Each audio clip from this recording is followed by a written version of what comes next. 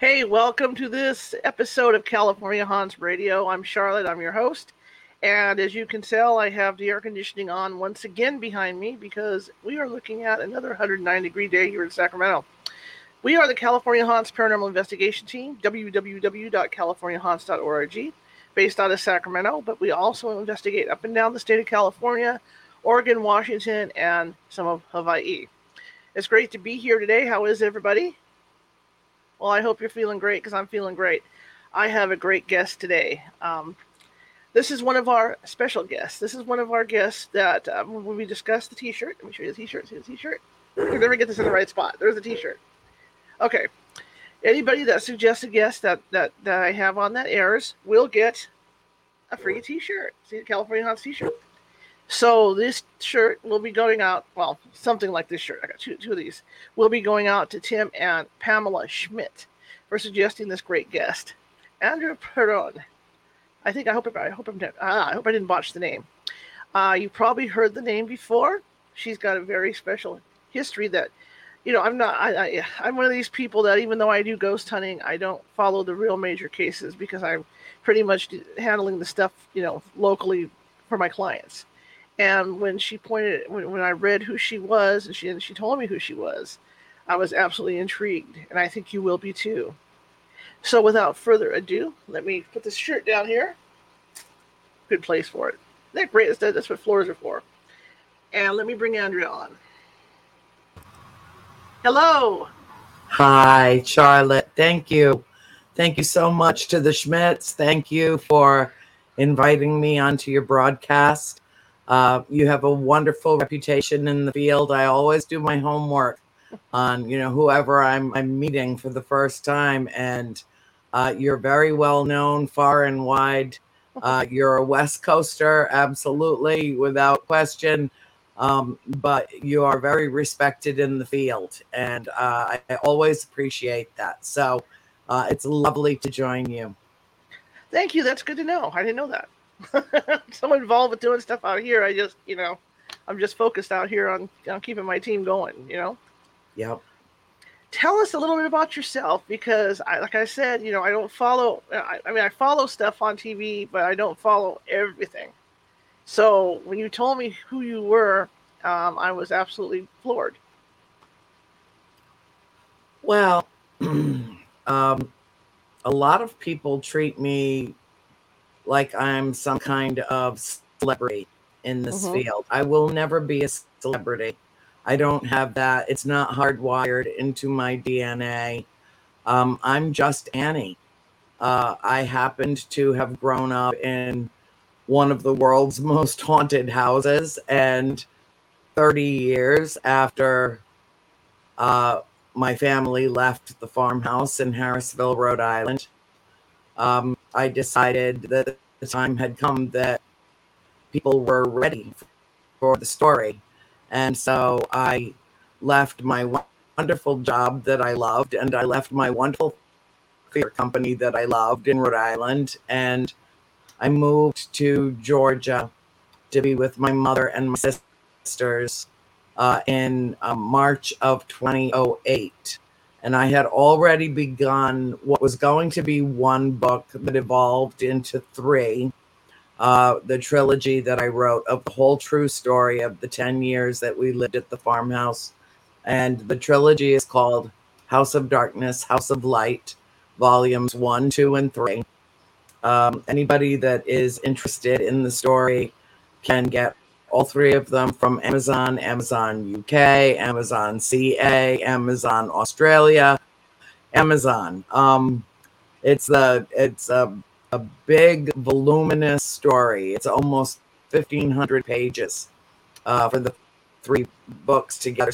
So it's an investment of time and energy into reading it. But when you do read it, it will make the film version of our story, which is The Conjuring, seem like it completely, utterly missed the mark. And in some ways it did. The Conjuring was a good film. There's no taking that away from it for what it was. And in the grand arc, the scheme of things, it leaves people with very distinct impressions. One of them being that good conquers evil, that love conquers fear, and that the Perron family all endured an extreme haunting that we all survived.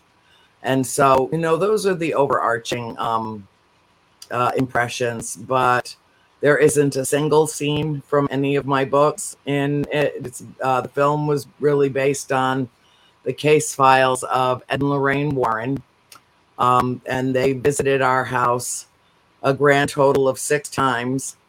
And the last time they came was to check and see if my mother was still alive. Because the 5th time that they were there, they conducted a seance that went so terribly and tragically wrong that it almost cost my mother her life. And things got very ugly, and my father threw them and their crew out of the house, and he didn't want anything to do with them in the first place because he didn't trust that they had our best interest at heart, and that he thought that they were into a lot of hocus pocus and that they were going to exploit our family. And, everybody in the family has a different take on the Warrens, but I think that they did the best they could. Mrs. Warren admitted that they were in over their heads the minute they crossed the threshold of that farm. And Ed Warren is on the record describing the investigation that they conducted at our home as, and these are his words, the most intense, compelling, disturbing, and significant of all of the investigations that they ever conducted over more than 40 years as paranormal investigators. So that's why The Conjuring was the first movie in the series of films that is now called The Conjuring Universe. All the stories based on their case files, but ours was first because they felt like ours was the one that shattered the template, that they did not know what to make of what was happening in our home. Well, neither did we. They came, we'd already lived there for a couple of years before they showed up. The film leaves people with many misconceptions. It is not an accurate portrayal of our family, nor of the circumstances around the story and the telling of the story. And in fact, by cherry picking a little of our story and relying predominantly on Mrs. Warren's case files, the screenwriters admitted that it was so much and it was so overwhelming that they didn't know what to do with it. So they kind of conjured up their own third story. And that's where the film comes from their own imaginations. Like, what would they do if they were in the situation or these circumstances? We were just little kids. I was 12 years old as the eldest member of the family, of the children, when we moved to the farm. And my baby sister, God rest her soul, was 5. She passed away in 2017 very suddenly and tragically. But I'm always grateful that she lived long enough to see her story come to fruition, to see her words come into print, to be able to tell her version of events before she passed away. And she's still with us. She's with us all the time. Mm-hmm. More so with my mother than anybody else in the family. But she makes her presence known around us frequently. And she she makes her announcement. She always wore what we called her old lady perfume, kind of a gardenia scent, very heavy gardenia scent. And so when April's about to make an announcement of herself, we actually catch the aroma, the fragrance of it first. So, it's kind of, I guess, her version of fair warning. Mm-hmm. But she's doing okay on the other side. It was a bit of an adjustment, but she's doing okay. Had I not grown up in the environment that I did, my life wouldn't look anything like it does. And I'm grateful for that. And I can't say that I would be able to recognize or know when my sister was coming to call. It's because I'm so tapped in and tuned in and turned onto spirit activity that I could pick up on it like immediately, on the energy, the shift, the electricity in the air, the presence of her, the light around her. And so I'm very grateful for that. And I don't blame the Warrens. I don't blame the Warrens for anything, because I really do believe in my heart that they were trying to help us. They just didn't know how. It was the house was just riddled with activity, absolutely riddled with activity. And I think that we brought a lot of that on, even though it had a reputation as being a haunted house prior to us moving into it, buying the house in 1970. We just didn't know that. My mother wanted it because it was one of the original colonial homes that was left in this country. The house was, as it stands now, was completed in 1736, 40 years before the signing of the Declaration of Independence. So, it has quite an extraordinary history. And it was even used as part of the Underground Railroad during the Civil War, because the family that lived there were abolitionists. They were Quakers. The Arnold family, very well established family in Rhode Island, had followed Roger Williams down from the Massachusetts Bay Colony when he was expelled as a rabble rouser, because he believed in the separation of church and state, and he believed in freedom to worship as you please. And so those were the two tenets upon which he founded the colony of Rhode Island. And the Richardson family followed him from the Massachusetts Bay Colony, and they are actually the ones that built the farm. The farmland was deeded to the Richardsons originally, and then through marriage, it became the Arnold estate. And so 8 generations of an extended family lived and died in that farmhouse on that property before we ever arrived. We were the first outsiders. We have no genealogical or familial connection to those families. And yet we had a very strong sense that we belonged there, that we were supposed to be there. I particularly felt like I had lived there before.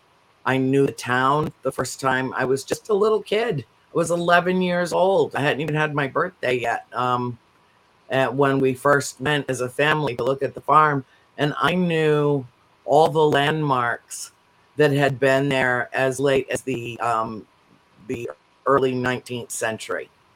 I didn't recognize some of the newer buildings, but I knew all the old ones. And I knew where the theater was, and I knew about the lake and the waterfall, and the big old Spencer house. And the place seemed so incredibly familiar to me that I actually asked my father if there was any chance that we had ever been there before, because it seemed so incredibly familiar. And he said no, that we had not.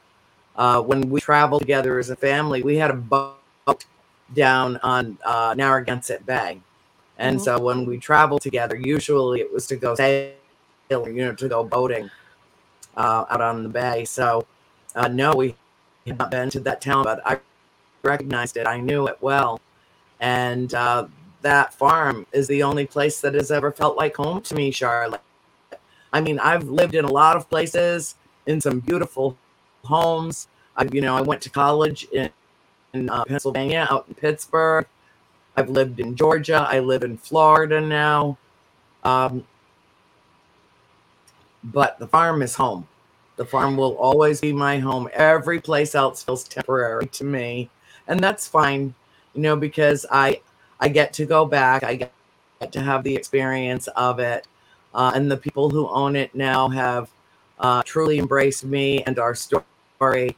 And they've opened it for investigations. After many years of it being shut down like a steel trap, nobody was allowed. And so now others are being able to collect evidence and experience the swirling timelessness of what I've always described as a portal cleverly disguised as a farmhouse. The first photograph of the house that was ever taken was in 1885 when photography had just been invented. And if you really look closely in that photograph, you can see that house was already haunted. You can actually see the presence of spirits around the family in the original photograph. It's quite amazing. But, I'm sure you have questions, or your audience might have questions. Whatever you want to ask me, there's nothing off the table. There's nothing that I won't answer honestly and spontaneously. Everyone who knows me knows that. I don't care how people react. If I did care, I wouldn't have been able to tell the story and open myself and my family up to the kind of scrutiny that, comes with telling such an extraordinary tale. But I'm absolutely happy to answer anything that you want to know. When you talk about feeling so familiar with the town and the house, you think you might have been there in a past life? Yes. Yeah. And, when we moved there, I didn't necessarily espouse the notion of reincarnation. But when I was 17 years old, I had an encounter in our parlor on the hearthstone of the fireplace with a spirit who was the mirror image reflection of me as an old woman. And that's when I knew that my attachment to the house was ancient and profound and truly significant. And I remember the day that we were leaving and telling my mother what I saw of this woman's face. My mother saw the apparition. Everyone in my family saw the apparition. But I was the only one who saw her face because I was standing right next to her and she was staring at me. And the eyes were the same. Every facial feature was identical, just aged. And she was dressed in clothing from probably 1830s to 1850s. She was wearing a dress that had leg of mutton sleeves, the big puffy sleeves and long, narrow, like cuffs with pearls all the way down the side. And she smiled at me. And it was me only 150 years earlier. And that was part of my personal paradigm shift. That was when I came to the realization that I was attached to that house in an extremely unusual way. And I knew then, my mother said the day we were moving out, and I told her, she said, Annie, I always knew we bought this house for you. Like, well, you should have maybe told me because that was a bit shocking. And that was the only time I ever saw her. That one and only time. And it was on the eve of my 18th birthday. So I'd already lived there for 6 years. And I'd come home for the weekend from college. Mm-hmm. And I had just gone out about 6 weeks earlier, and I hated it. I was miserable. I had a roommate from hell, which I would have swapped any of the spirits for had I had the option. She was just miserable. And my best friend in the world, Susie Fiore, was a senior when I was a freshman. We lived on the same floor of the same building, and she saw what was going on and made it her personal mission. And as student body president, trust me when I tell you, she could get away with anything. And so she made it her personal mission to torture that woman for her final year of her matriculation at Chatham College. And for that, I will always be grateful. And I only had to live with her for 6 weeks before I was able to choose another roommate because we couldn't work it out. And, and I don't know, I don't know what about me spooked her. I don't know. I was, never anything but nice. And, I was always trying to be, to accommodate her and, stay out of her way. I mean, she was just a bitch from hell. I mean, there's just no other getting around it. And so finally I got away from her, but that never stopped Susie from torturing her. She tortured her for the entire year. It was fabulous. I will always be grateful. When you guys moved into the house, how did stuff start? I mean, did it start all at once or did it start gradually? Like a lot of stuff, in our experience, investigating starts gradually and then it starts building up. The more the people get freaked out, it starts building up more and more. Is that what happened? No. As a family, we visited the house probably 5 or 6 times before we actually moved in. And had gotten very friendly with the owner, Mr. Kenyon, lovely, lovely man who owned the house and sold it to my parents. But I asked, when I was writing the books, I asked every member of the family if they had any recollection of anything strange or untoward or weird happening there prior to moving in. And no one did. On the day we moved in as owners, everything changed. And it was January 11th, 1971. My parents had closed on the house in the beginning of December of 1970. But my mother refused to move over the holidays, and Mr. Kenyon wasn't quite ready to move out anyway. So we stayed in our little Cape Cod in Cumberland, Rhode Island through the holidays. And Mom was sure to tell us, don't throw any boxes away from anything that you get from Santa because you're going to need to pack your toys right back up and we're going to move. So, and I was very excited about that because from the first time that I was at the farm, I didn't want to leave. I just wanted to stay there. It felt so perfect and welcoming to me. And I would say that was pretty much true for everybody in the family. And it felt, when we went back to Cumberland after that first day, after leaving this, spacious, pastoral, bucolic paradise out in the woods of northern Rhode Island, 200 acres with this enormous farmhouse and this enormous barn. It screamed, just stay to all of us. And then we all piled in the car and we went back to our Cape Cod in Cumberland, and everything felt so small. It just felt like something had shifted, like nothing it felt surreal. It didn't even feel like home anymore. It just felt like that place that we're staying until we can get to the farm. The day that we moved in, it was January 11th, 1971. And there was a swirling snow and wind and ice event going on in southern New England. It was bitter cold. Ice pellets just slapping against your skin. It felt like being stung by 1,000 bees. And the wind was whipping, and it was just miserable. But when you're made of good old Yankee stock and it's moving day, you don't postpone it, you just do it. So everybody showed up, the uncles and the aunt, and we loaded the truck and cleared out the house and drove up to Harrisville. And when we got there, Dad threw open the back of the moving van, the big van. It was a whole caravan of cars and kids and animals, and I mean, it was just nuts.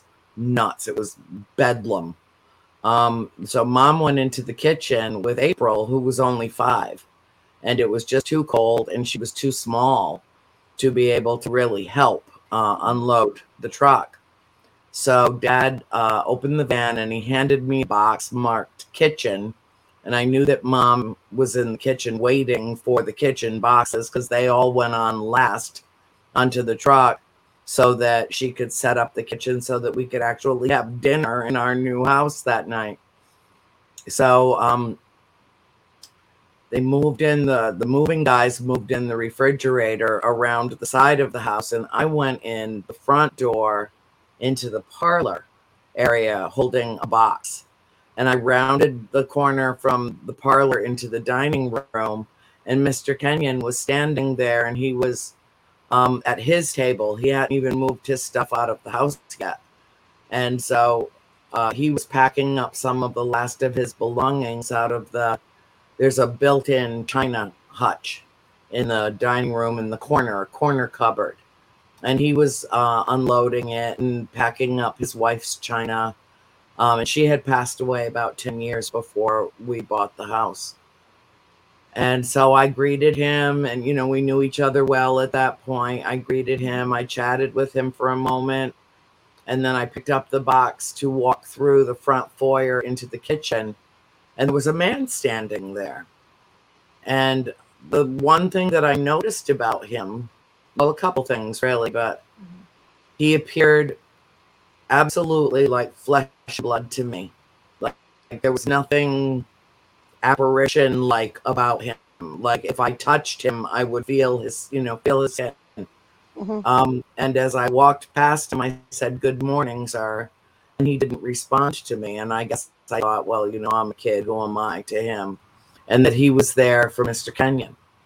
So I walked in the kitchen and I said, "Mom, who's that man with Mr. Kenyon?" And she said, "Well, there's nobody with Mr. Kenyon, honey. His son's on the way. He's not here yet." So I guess I just figured it was a neighbor that had stopped by. The house is so huge and has so many different doors. He could have come in a different way, and my mother wouldn't have known the difference. But the one thing that I did notice about him was that he was dressed oddly. And I remember distinctly thinking, oh, God, I wonder if everybody out here dresses like that. And it turns out that he was dressed in clothes from like the 1850s. But then I went out the kitchen door and back around to the truck, and right behind me, my sister Christine came in, and she saw him as well. And he was just leaned up against the wall, and he had his arms crossed and his head cocked a little to the side, had kind of a quirky grin on his face, and he had one of his 2 legs up against the wall. And he was in the same position when she saw him. And she walked past him and said, "Excuse me, sir, good morning." And again, nothing. He was just fixated on watching Mr. Kenyon. And then she walked out the kitchen door and came back around after she asked my mother, "Who's that guy?" And my mom's like, "There's no guy, and she was busy. She didn't have time to go look. Right. So we just dropped it, because it was bedlam. It was chaos. It was moving day. And so then my sister Cindy walked in with a box, and she walked into the kitchen and immediately said, "Mom, who's that guy with Mr. Kenyon?" And then my sister Nancy came in. My mother's like, exasperated at this point. Like, I'll go check in a minute. I don't know. And then Nancy came in behind Cindy and she leaned over and she said, "Did you see that man with Mr. Kenyon?" "I did, but he just disappeared." And that was our introduction to the paranormal, to living in being a natural family, a normal family, living in a paranormal house and in a supernatural way. It was it. And it all happened within the first 10 minutes that we moved in. Wow. Wow. I don't know you seeing him. That's crazy. So what? Well, you know what's really interesting though, Charlotte, is that later he reappeared. And I was in the dining room. My sister, Nancy, Christine, Cindy, April was still with Mom in the kitchen. My father was in there and was having a conversation with Mr. Kenyon. And the four of us were standing there listening to the conversation, because at that point, it was getting later in the day, and it was quite clear that Mr. Kenyon really didn't want to leave the house. That, you know, his son hadn't shown up with a moving truck yet. I mean, like, you know, he felt abandoned. He was sad. I mean, it had been his home for 60 years. And my father said, "Earl, this house is huge. There's no problem if you want to just stay here and live with us.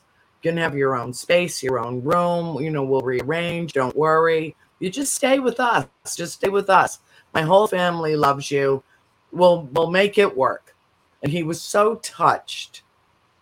Bless his heart. Aww.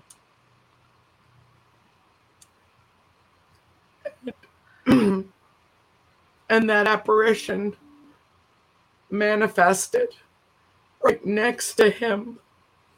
And my father didn't see him. Mr. Kenyon didn't see him. But all four of us did. And that's when I knew this was not something that we should talk about. And I just looked at my sisters and they were looking at me like, "Do you see him too? Do you see him too?" And we were all just like eyeing each other like, yeah, without saying anything. And that's when we knew that there was something very strange about our new home that was very old. And a little later on,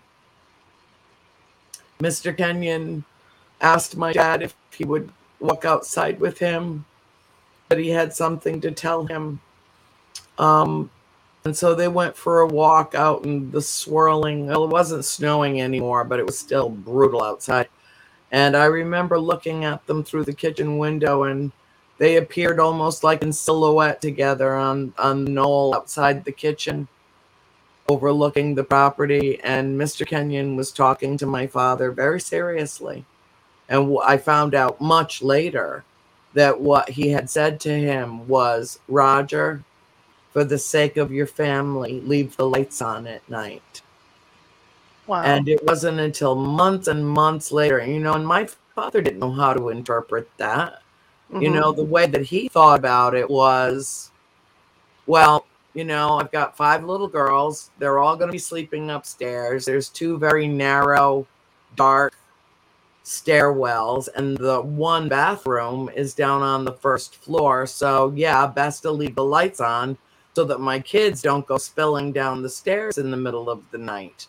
And that's how he thought about what had just been said to him.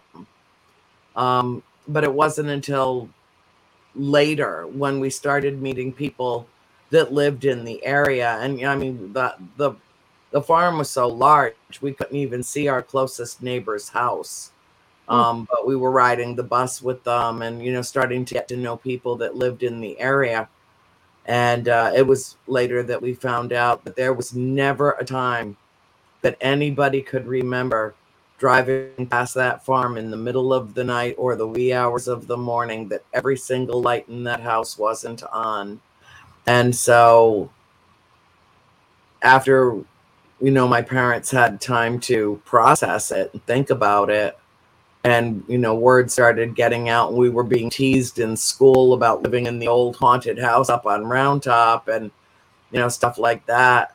And kids on the bus were saying, yeah, the Kenyans always left all the lights on all night long, all the time, always. And there were no street lights. I mean, there were no lights out there at all. And so it was kind of lit up like a Christmas tree on a very dark, backdrop of black landscape.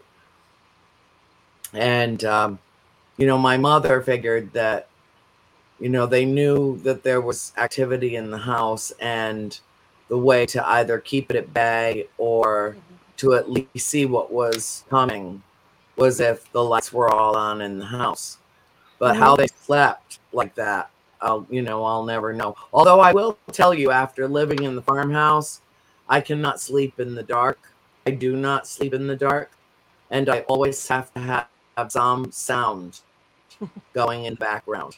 I sleep with the TV on all night long. It doesn't matter if it's just the Weather Channel turned way down. The only way that I can, my brain goes 1,000 miles an hour all the time. And it's like it short circuits it. If I hear the same information over and over again, and then I can fall into a deep sleep. But I have to have lights on, and I have to have sound in the background in order to have the same problem. My house isn't, it's not overly active, but there's stuff here. And over the years, I was the only one in the house that saw stuff. And so I've always had the lights on, sleeping. Luckily, we have there's an old furnace here. So as a kid, the furnace would come on. And I could hear that noise to put me to sleep. But even now, all the lights are on at night. I've got the TV on all night, just like you do. I don't care if it's a stupid news program or whatever. There's got to be something on the background, because I know at night especially, there's noises. There's stuff going on all the time. And you can hear stuff falling. You can hear footsteps. You can hear this. Like last night, there's a light. That's a safety light out in front of the house. That thing hasn't come on in years. And for some reason, maybe because I'm interviewing you and they're trying to talk to me, I don't know. The thing came on twice. And there was really no reason for it to come on. Even though the switch was up, it hasn't worked in 6 years. But it came on twice last night. So I don't know what that meant. So I turned the switch off, and at least it didn't come back on. But like you, I have to have a noise, and I have to have the TV, have the lights. Yeah. Well, I will, I probably should have forewarned you when we spoke on the phone. But you should anticipate there being at some point, and I hope not, because I asked all the powers to be, to behave. But very often technical glitches happen while I'm doing interviews, which is what's happening now, because your voice is getting choppy and stuff. So yeah, I'm good. It just happens. Yeah. They mess with technology. And also very often I get reports from my interviewers prior to going on the air that while they were doing research on our story, or familiarizing themselves with my background, bizarre things would happen in their homes. See, while they were doing that. There you have it. And I am a bit of a spirit magnet. I will admit that. People take me on investigations as like a piece of their equipment. There you go. I can't touch any of the equipment. Right. None of it. Because I will immediately drain the batteries, or they will just completely malfunction. Or if I come anywhere near them, they go berserk. They do bizarre things. And now that the farmhouse is open for investigations, I know so many people in the field that occasionally I'll get a phone call from one of my friends who's like, we're going to the farm for the whole weekend. It's going to be great. Can we call you while we're there? And, and I always tell them yes, because what we have found over the last year or two, since the new owners have had the place, is that if the people who are investigating the farmhouse call me once they're set up and they've got all their gadgets and their gizmos and their widgets all over the place and everything is settled and all the equipment is in, if they call me and put me on speakerphone, then I can introduce them to the spirits, tell them, to, please be warm and welcoming.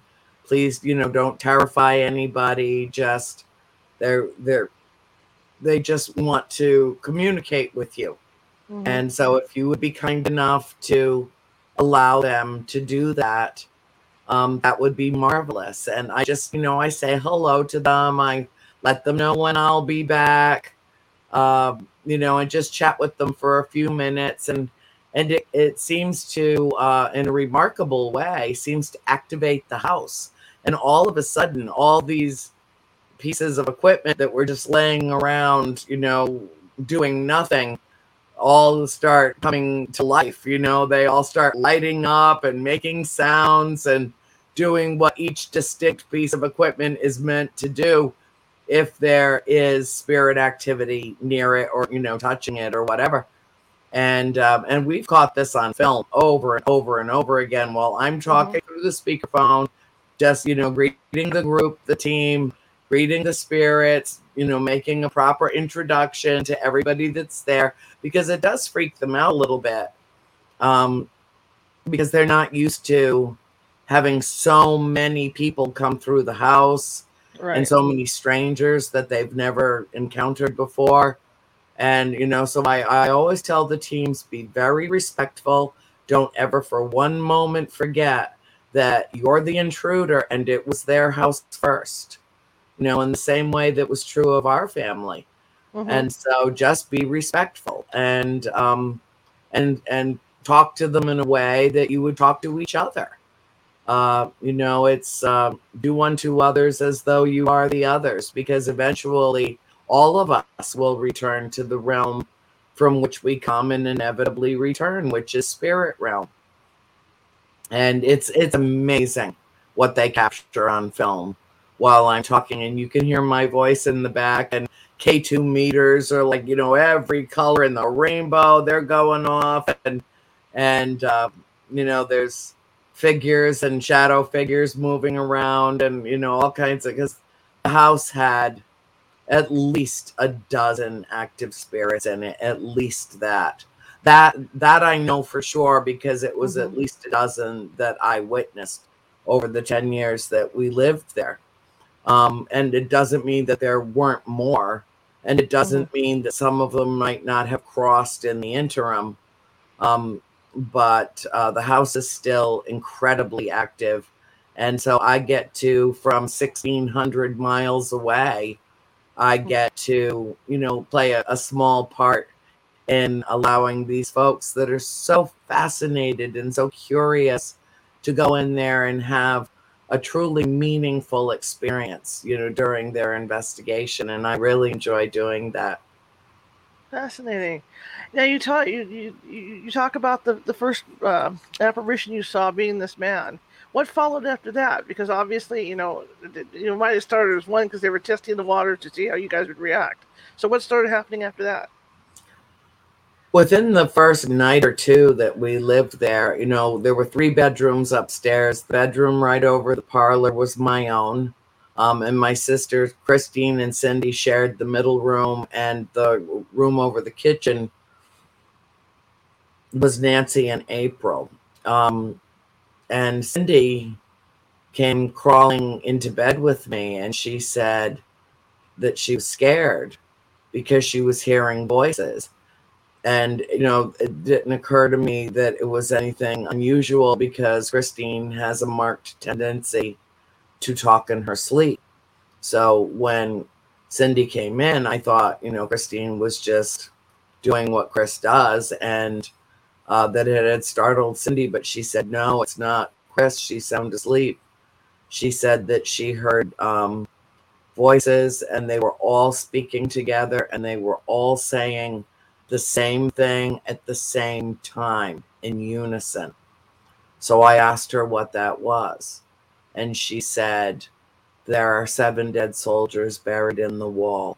there are 7 dead soldiers buried in the wall. And it would get louder and louder and louder to the point where even burying her head under her pillow, she could still hear them, and she would just throw the quilt off and come bolting into my room. And when I was writing the books, I asked her how many times she thought that happened in the years that we lived there.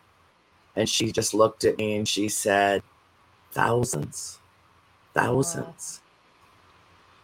I'm like, okay, well, okay. So in other words, every single night that we lived there.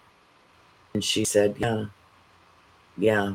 And, I didn't know what to make of that because, the house is just clapboard. It has no insulation.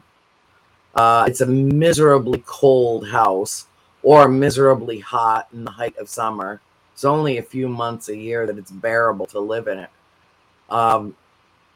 And so, I was thinking, well, what wall? What wall could there be soldiers buried in?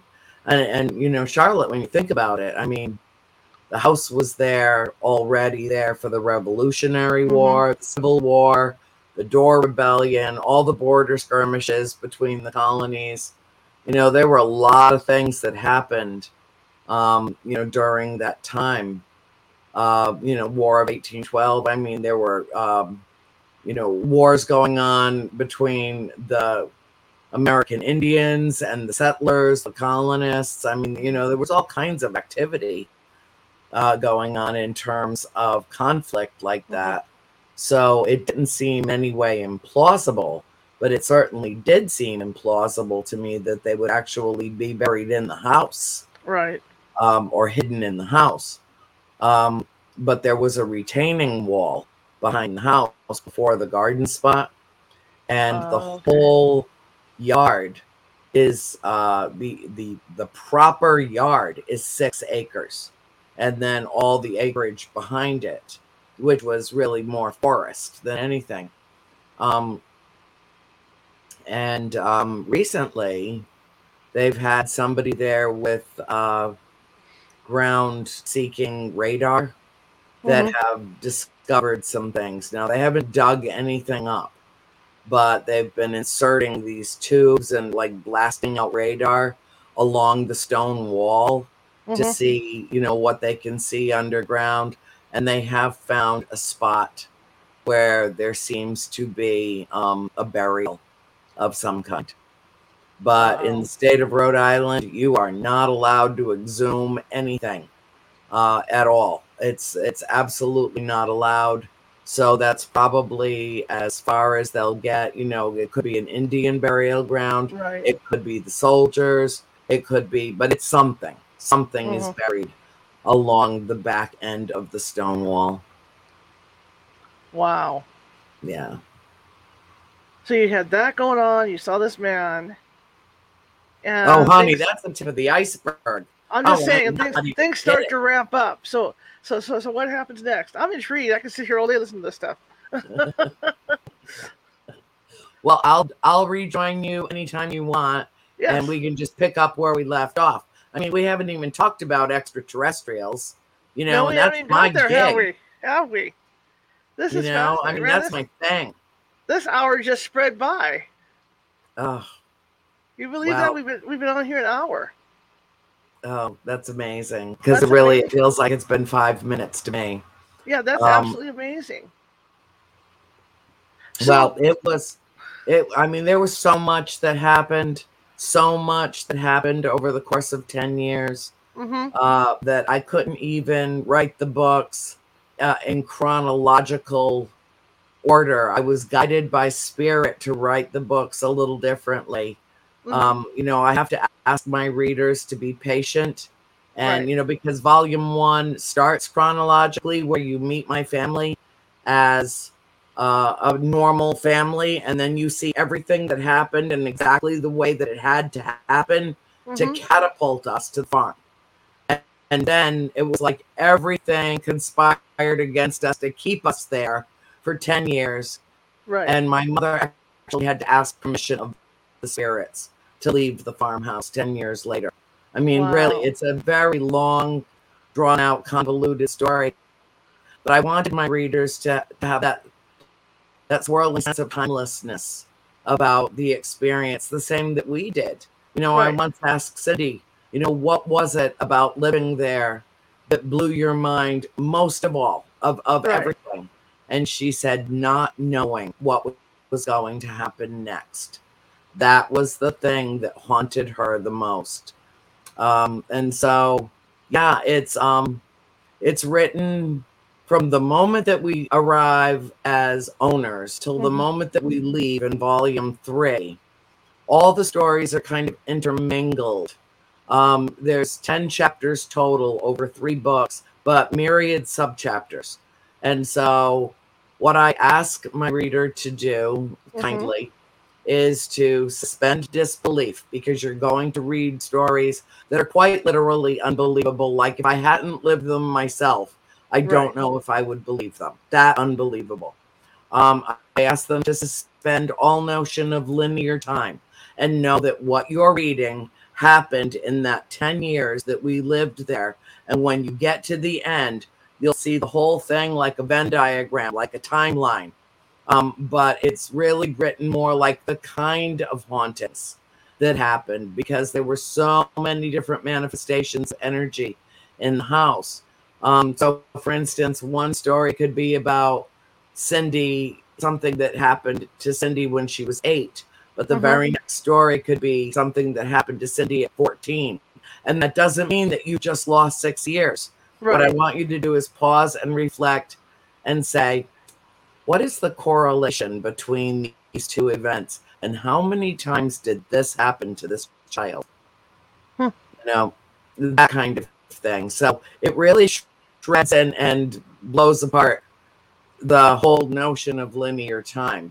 Because really, we didn't know from one moment to the next if it was 1976, if it was 1842, if it was 1737.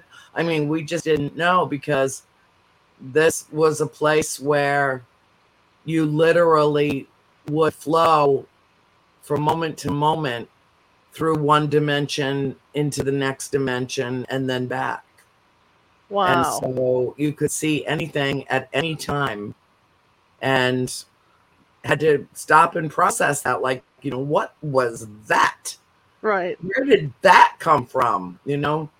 But it wasn't all doom and gloom. It's why the books are titled House of Darkness, House of Light, because it was the most enlightening, most illuminating, most inspiring 10 years of my life. And I have no fear of death, because I know that life goes on in some way, shape, or form after death, that death is not an end-all, be-all, it is transition, and that some spirits remain and retain some element of their form and their character and remain for some reason or another. And, you know, I speculated about it, Charlotte, and I'm sure you have as well.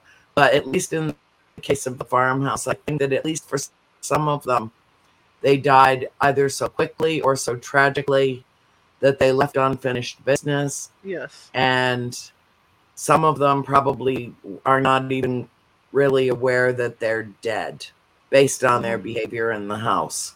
So it fractures all notions, you know, in terms of physics, and introduces, you know, 4th dimension, 5th dimension, and beyond in a way that I don't think any other story has, because of the length, the depth, the breadth, you know, of time that we were there, that, you know, the experiences that we had and compiled. It really is a remarkable story, and I'll join you again anytime you want to talk to me, sweetheart. Absolutely. In fact, you know what? Let's call this part 1, because I'd like to get you on for part 2. How's that sound? Wonderful. I will call you after we get off the air. I have some open days in July if you're available, so we'll see what we can do. Okay, that sounds That would be great. Thank you so much. And guys, again, this is part 1, so we're just trying to wet your whistle a little bit about her story, and I want to talk to her about aliens too. We're going to talk about that stuff too. So we got a lot coming up with Andra. Okay. Absolutely. And I thank you so much for coming on today. And I will call you as soon as I get done. Shut this thing down today, and we'll set up a day in July for part 2. Thank you, Andrea. You're welcome. You have a good one. You too, honey. Okay, so you heard the lady, so we're going to do a part 2 on this because there's so much to tell. And from what I've researched, let me push this forward a little bit. There we go. From what I've researched on the Conjuring online and through her books, there is so much that went on in that house. And I can tell you from experience what happened to me while I was on the air with her. That's why I had to drink water. Is I broke out in a sweat, like something was in here with me, and I got kind of dizzy. I could feel a little bit in my head that something was going on, so I had to drink the water. It suddenly, as quickly as it happened, it released. But I did have to get the water because I thought maybe I was dehydrated, but I know it's not that because I've been drinking a lot of water. So something definitely came and affected me during the interview. So that tells you next time I'm going to have to be a little more grounded when I'm talking to her. But anyway, thanks for watching this, and we will have part 2 with Andrea next month. Okay? So I will see everybody, and have a wonderful whatever you're going to have. Bye-bye.